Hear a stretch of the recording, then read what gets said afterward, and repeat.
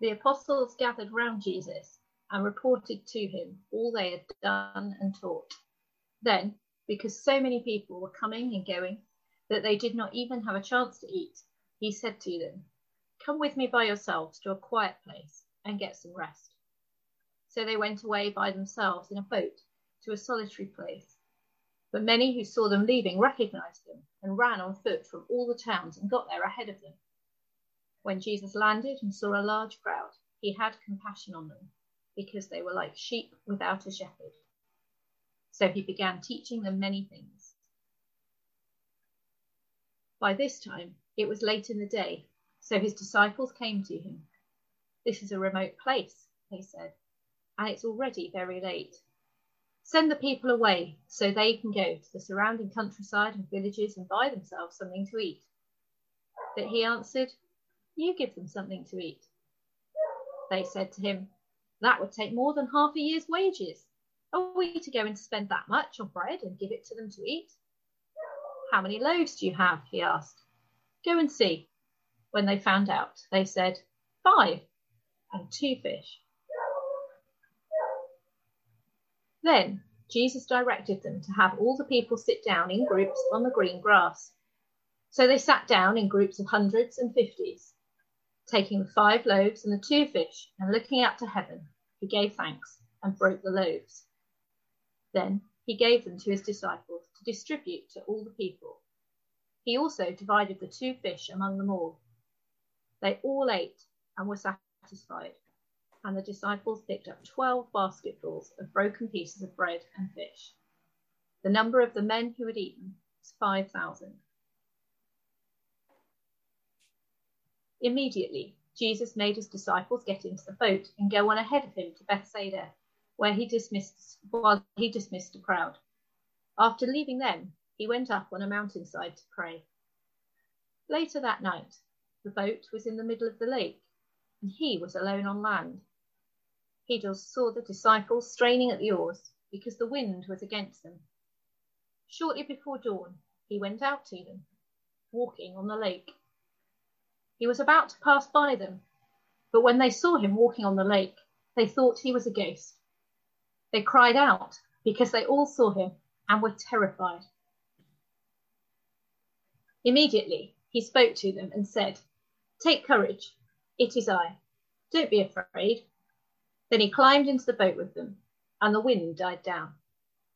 They were completely amazed, for they had not understood about the loaves. Their hearts were hardened. When they had crossed over, they landed at Gennesaret and anchored there. As soon as they got out of the boat, people recognized Jesus. They ran throughout that whole region and carried the sick on mats to wherever they heard he was, and wherever he went, into villages, towns, or countryside. They placed the sick in the marketplaces. They begged him to let them touch even the edge of his cloak, and all who touched it were healed.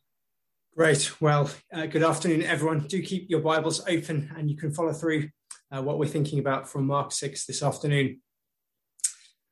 Do you remember having to manually tune a radio? Now, for some of us of a certain age, tuning a radio is simply a matter of pressing a button and then you get clean, pure DAB signal with no crackle. So you can hear Billie Eilish in all her musical glory, or enjoy crisp commentary on another England batting collapse in the cricket, or catch up with the Archer's adventures in Ambridge in HD. Others of us, though, remember having to manually tune a radio. You used to have to turn a dial and watch a little red line move up and down the frequency marker. You'd frantically turn the dial a huge amount to try and find the station you wanted, and then you'd end up turning it a fraction to the right or to the left to try and get the signal as clear as possible. If you turned too far, you'd lose the station. You'd end up with static and fuzz and possibly a station from a different country. Feel free to ask your parents what that was like after the service. Well, however you manage it, when listening to the radio, you need to be tuned in to the right frequency if you're going to hear clearly. Miss the frequency and you get static and fuzz. Get the frequency right and you can enjoy a political discussion or Woman's Hour or Greg James, whatever your choice is. That's useful to bear in mind when we come to Mark 6 today. We need to get the frequency right so that we hear these verses clearly. In Mark 6, we need to be tuned in to the Old Testament. That's the station to lock the dial to, so we can hear clearly what he's saying. Miss the frequency and we'll be puzzled by certain ideas, confused by what's going on in these verses. But get the frequency right and we'll grasp these verses and feel their beauty and power today. We need to tune in to the Old Testament because Jesus' ministry doesn't happen in a vacuum. His ministry is the fulfillment of the Old Testament story of God's dealings with the people of Israel. And this theme of fulfillment is seen when Jesus often rehearses Old Testament incidents in his ministry. It's seen when Jesus refers back to Old Testament events or turning points or stories to help people make sense of what he's doing. You see, he wants people to think back into the Old Testament, to recall a lesson or example from the past and bring that forward into how they understand him. It's kind of like what happens when we're facing a challenge of some sort and we describe it as one small step for man. You see, we're referring back to the moon landing in 1969, unless we all think it was a hoax. We know that incident. It's part of our culture, even though none of us were there. We may have watched it live on TV at the time or just seen the reenactments on The Crown. But we take that example of courage and ingenuity from the past, we bring it forward to interpret the situation we're currently in. That's kind of like what's going on here in Mark 6. Jesus is referring back to some big Old Testament events and themes as he feeds the 5,000 and walks on the water. And Mark wants us to get onto the Old Testament frequency, to hear those connections. If we do, we'll pick up amazing things about Jesus' identity. We'll have our vision of him sharpened. If we get the Old Testament frequency, we'll pick up huge encouragements here for our lives today. To look to Jesus for all that we need. To keep trusting him in the face of our fears. So although we might not find it easy to tune in to Mark's frequency, let's lean in to what he's sharing. Try and spot the times we need to tune into the Old Testament frequency at home. Talk about it amongst yourselves and let me know later how you get on. You see, tuning into the Old Testament frequency will help us hear two big life-changing conclusions about Jesus here. And the first big conclusion for us today is that Jesus is the Lord, the shepherd king who provides for his people. Jesus is the Lord, the shepherd king who provides for his people. That's the big point of this story of the miraculous feeding of the 5,000. You see, it's ultimately a story about Jesus. It's meant to teach us something about his identity and mission. This story shows us that Jesus is the Lord, the shepherd king who provides for his people. See, he's at the heart of the action, isn't he? He's the lead actor on the stage at this moment. He is the one who feeds the people, even if he uses his disciples to assist him. This is drawn out for us in the conversation recorded between Jesus and his disciples in verses 35 to 38. Let's recap. A huge crowd has gathered to hear Jesus, but it's now late and people are hungry. The disciples don't have any food to spare for them. The crowd doesn't have any food to spare. And it's a remote location, so they can't all pop down to Sainsbury's and pick up a meal deal. All they have is 5 loaves and 2 fish. And yet, Somehow, at the end of the story, 5,000 hungry men are fed. My wife Eve and I have very different expectations of the kind of things we're looking for when we go out for a meal.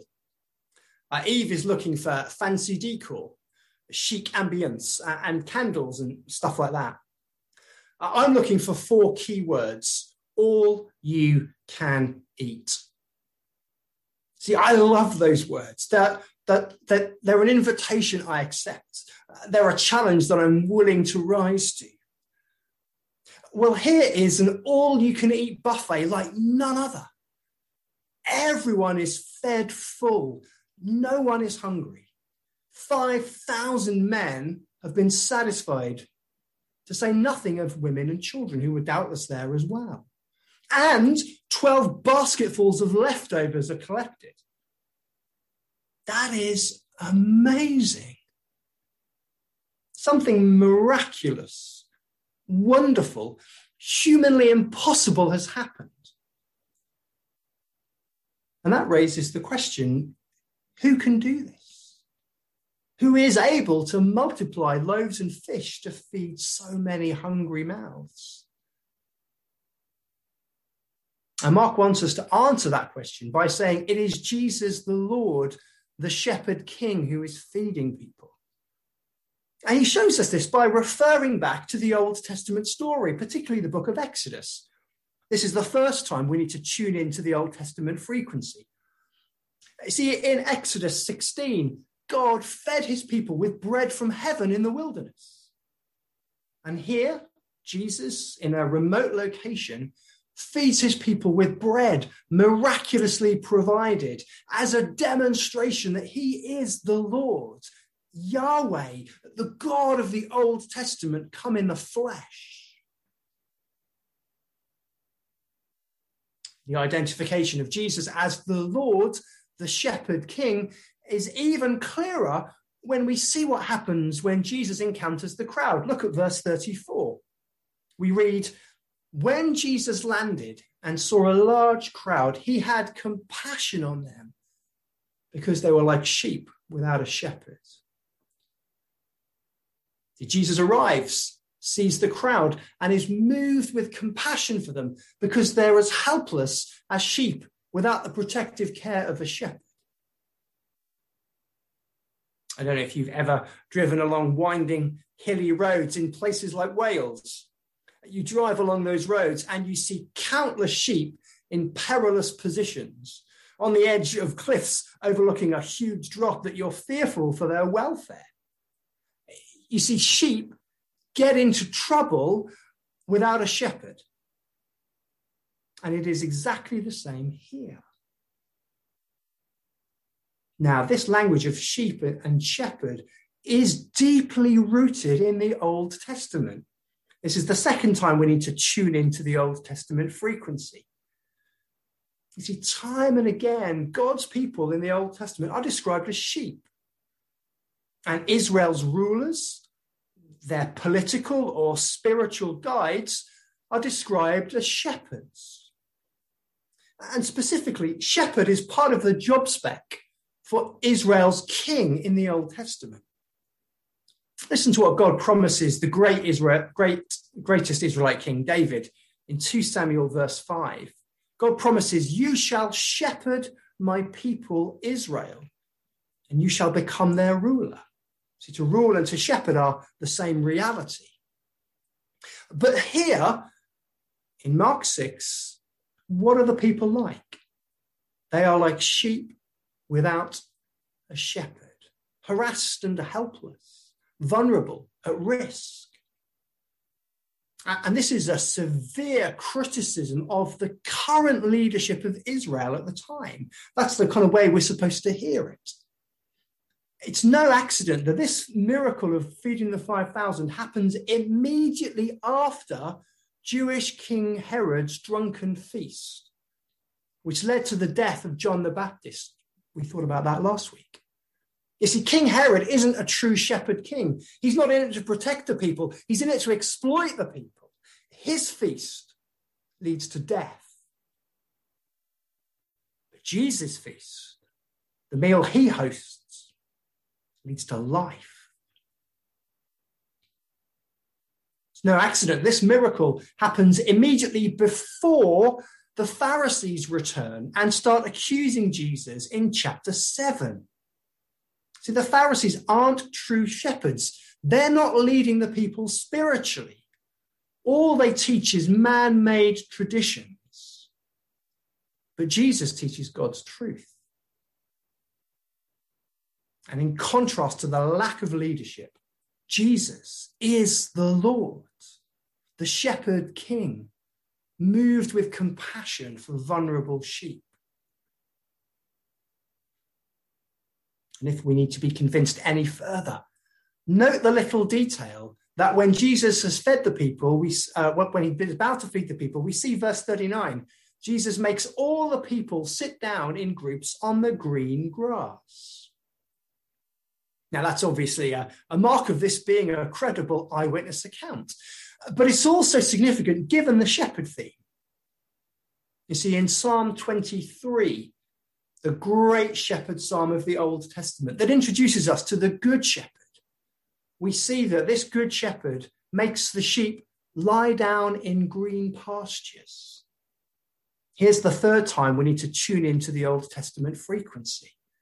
We're supposed to see a connection here, underlining for us, Jesus is the Lord, the shepherd king.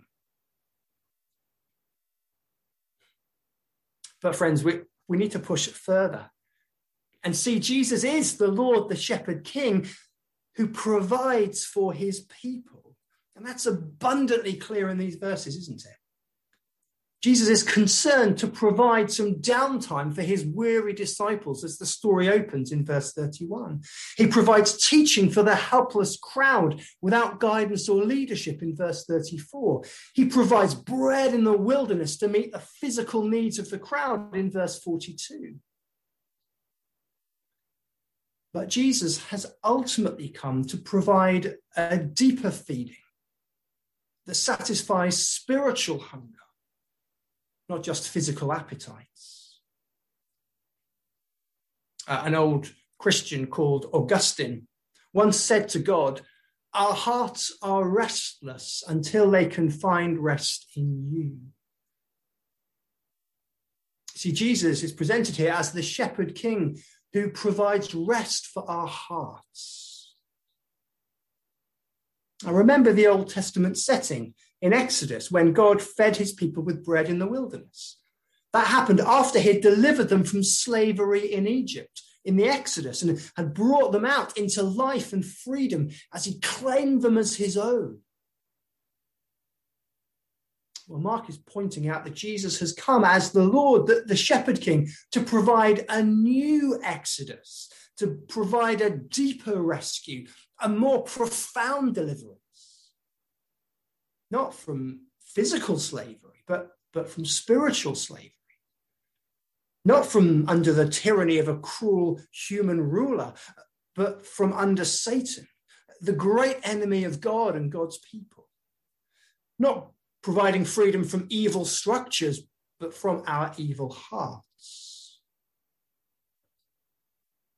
And this rescue, this new Exodus, this lasting deliverance will be achieved as Jesus walks the path to the cross. It is there we see later in Mark 10 that Jesus gives his life as a ransom for many to win us freedom and forgiveness. It is there that Jesus defeats Satan and plunders us from his clutches. It is there that Jesus pays the penalty for the wickedness of our hearts and wins us new life with him in charge. It is there that Jesus makes it possible for us to be welcomed into God's family today, where we can know him as our loving Father. That is an amazing provision. A provision that meets our deepest need for a restored relationship with the God who made us, who loves us, and to whom each of us is accountable. And this provision can still the restless searching of our hearts for identity and peace and a sense of belonging. We might be tempted to look to others to provide for those deep needs. Maybe a spouse, maybe seeing those things coming to us through our children, or maybe looking to our leaders to deliver those things for us. But only Jesus is the Lord, the Shepherd King, who provides for his people in this way. So today, we might be hungry. We might be in the wilderness. We might feel very vulnerable, like sheep without a shepherd. We'll look to Jesus, the Shepherd King, who gives rather than takes, who provides rather than exploits, who serves rather than dominates. And whether for the first time or the millionth time, let's trust him and rest in his love for us. Let's come close to him again. Let's ask him to provide all that we need, both for this life and for the life to come. That's exactly how we should respond to Jesus, the Lord, the Shepherd King, who provides for his people. That's the first big lesson for us today. Jesus is the Lord, the Shepherd King, who provides for his people. The second big point Mark wants us to see from these verses is that Jesus is the Lord, the Creator God, whose presence comforts his people. Jesus is the Lord, the Creator God, whose presence comforts his people. That's the big point of this second miracle, where Jesus walks on the water in the middle of a storm. And it's impossible to read this story again without seeing that Mark is making a big claim about Jesus' identity, that he is the Lord, the Creator God. Actually, again, we must tune back into the frequency of the Old Testament. See, at numerous times there, Yahweh, the true God of the Bible, is pictured as walking on the waters. And so by telling us that Jesus also walks on water here, Mark wants us to grasp that Jesus is a man, but not just a man. He is the Lord, the Creator God, walking in his world and showing his authority over his creation by walking on the water. You see, this miracle discloses something of God's glory. It reveals something of Jesus' character. It is a moment of human divine encounter. We see that underlined and put in bold font and highlighted in colour by two additional elements in the story. Firstly, we read that as Jesus walks on the water in verse 48, he was about to pass by them, we read, verse 48. That's strange. Why would Jesus pass by them? Well, it's a loaded word. Somewhere in our minds, an Old Testament alarm is meant to be going off at this point. It's another Old Testament frequency moment. You see, when God met Moses all those years ago and gave him the Ten Commandments, he passed by Moses to reveal his character. So passing by equals God revealing himself. And it's the same here. As Jesus walks on the water, God is passing by, revealing himself. And secondly, in the face of the disciples' fears that Jesus is a ghost, look at what he says to them, verse 50. Take courage, it is I. Don't be afraid. And Jesus more woodenly says, take courage, I am. Don't be afraid. I am. Jesus echoes the divine name here, the name that God himself gave his people to call him. That's the final time we need to tune into the Old Testament frequency today. But Jesus is making a claim to deity claim to be Yahweh, the Lord, meeting people up close, face to face, in the flesh. And that is why Jesus' disciples don't need to be afraid. See, Jesus, the Lord, the Creator God, is with them. His presence can comfort them. It's kind of like the way we instinctively grasp the hand of a loved one when they're fearful. In that small act, we express our presence with them, and we hope it will be a comfort to those who are afraid. See, friends, we need to be comforted. There is no need to fear if Jesus the Lord, the Creator God, is with us, that he holds our hand today. And I don't know where you're tempted to fear this afternoon. It might be fear of your own mortality. That wouldn't be unusual in the midst of a global pandemic that's killed over 124,000 people in this country alone. That can make us afraid, can't it? But Jesus speaks comfort to us. Take courage. It is I. Don't be afraid.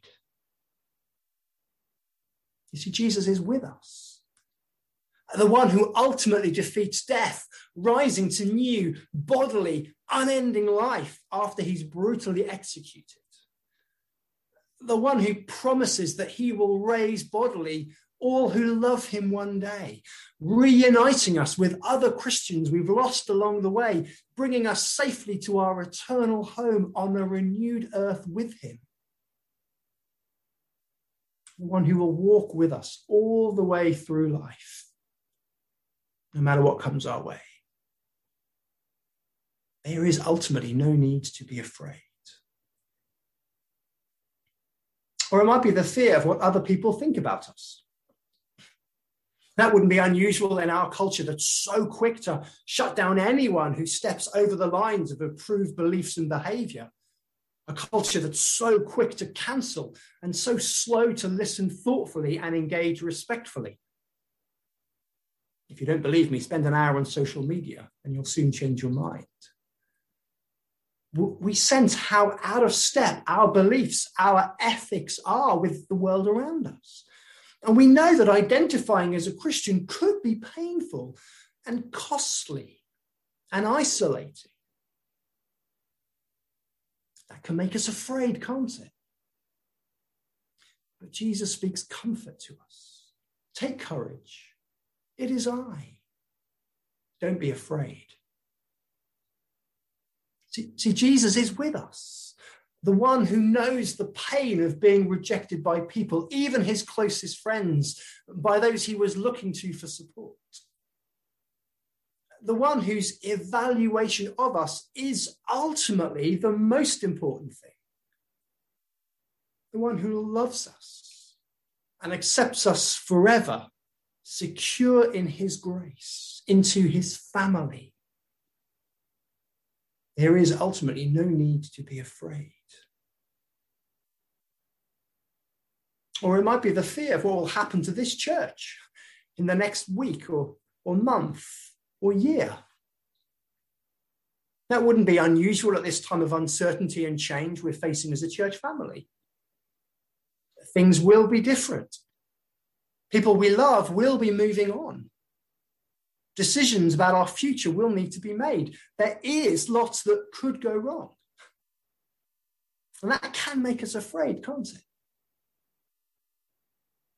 But Jesus speaks comfort to us. Take courage. It is I. Don't be afraid. Jesus is with us, the one who loves his church and will never leave her defenseless. The one who walked the difficult path in his life and so can walk in sympathy with us when we do the same. The one who controls the circumstances of this church for our good, his glory, and the fruitfulness of the gospel. there is ultimately no need to be afraid. It is as true today as it was on the Sea of Galilee all those years ago. Jesus is the Lord, the Creator God whose presence comforts his people.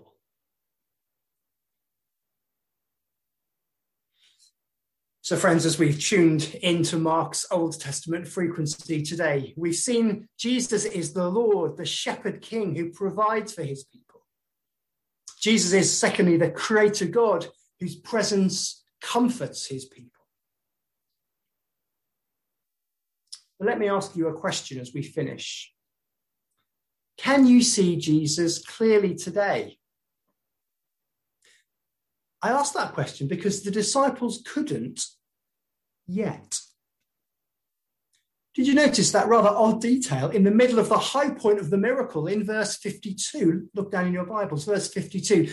The disciples, we read, had not understood about the loaves. Their hearts were hardened. See, although they'd witnessed these two miracles up close and personal, they didn't see the significance of them yet. They couldn't put it all together. That their spiritual sight was missing. There was a hardness in their heart that needed to be overcome. So what about you?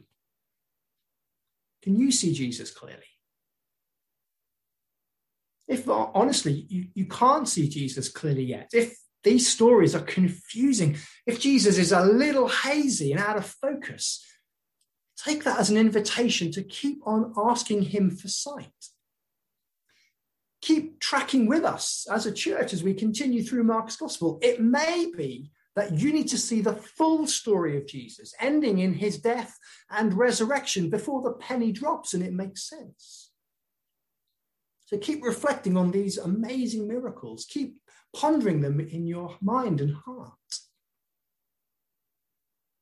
But if you can see Jesus clearly today, then thank him for that and pray your heart will stay soft to him. And as you do so, commit your way to him as the Lord, the Shepherd King who provides for his people, and as the Lord, the Creator God, whose presence comforts his people. Why don't I pray for us, friends? Let's pray. Father, thank you for the opportunity to hear and reflect upon these things this afternoon. And Father, we pray your word would do its work in our hearts and lives. Please move by your Spirit. Stir us to respond as we have need to and as we should do this afternoon. Help us in our own different ways, in the different lives and situations and circumstances we are in, to trust Jesus, the Lord, the Shepherd King, to trust that he will provide for us, and help us to keep trusting Jesus, the Creator God, and finding his presence to be a comfort and help in the paths of life that we walk today, tomorrow, and on until he calls us home. In his name we pray. Amen.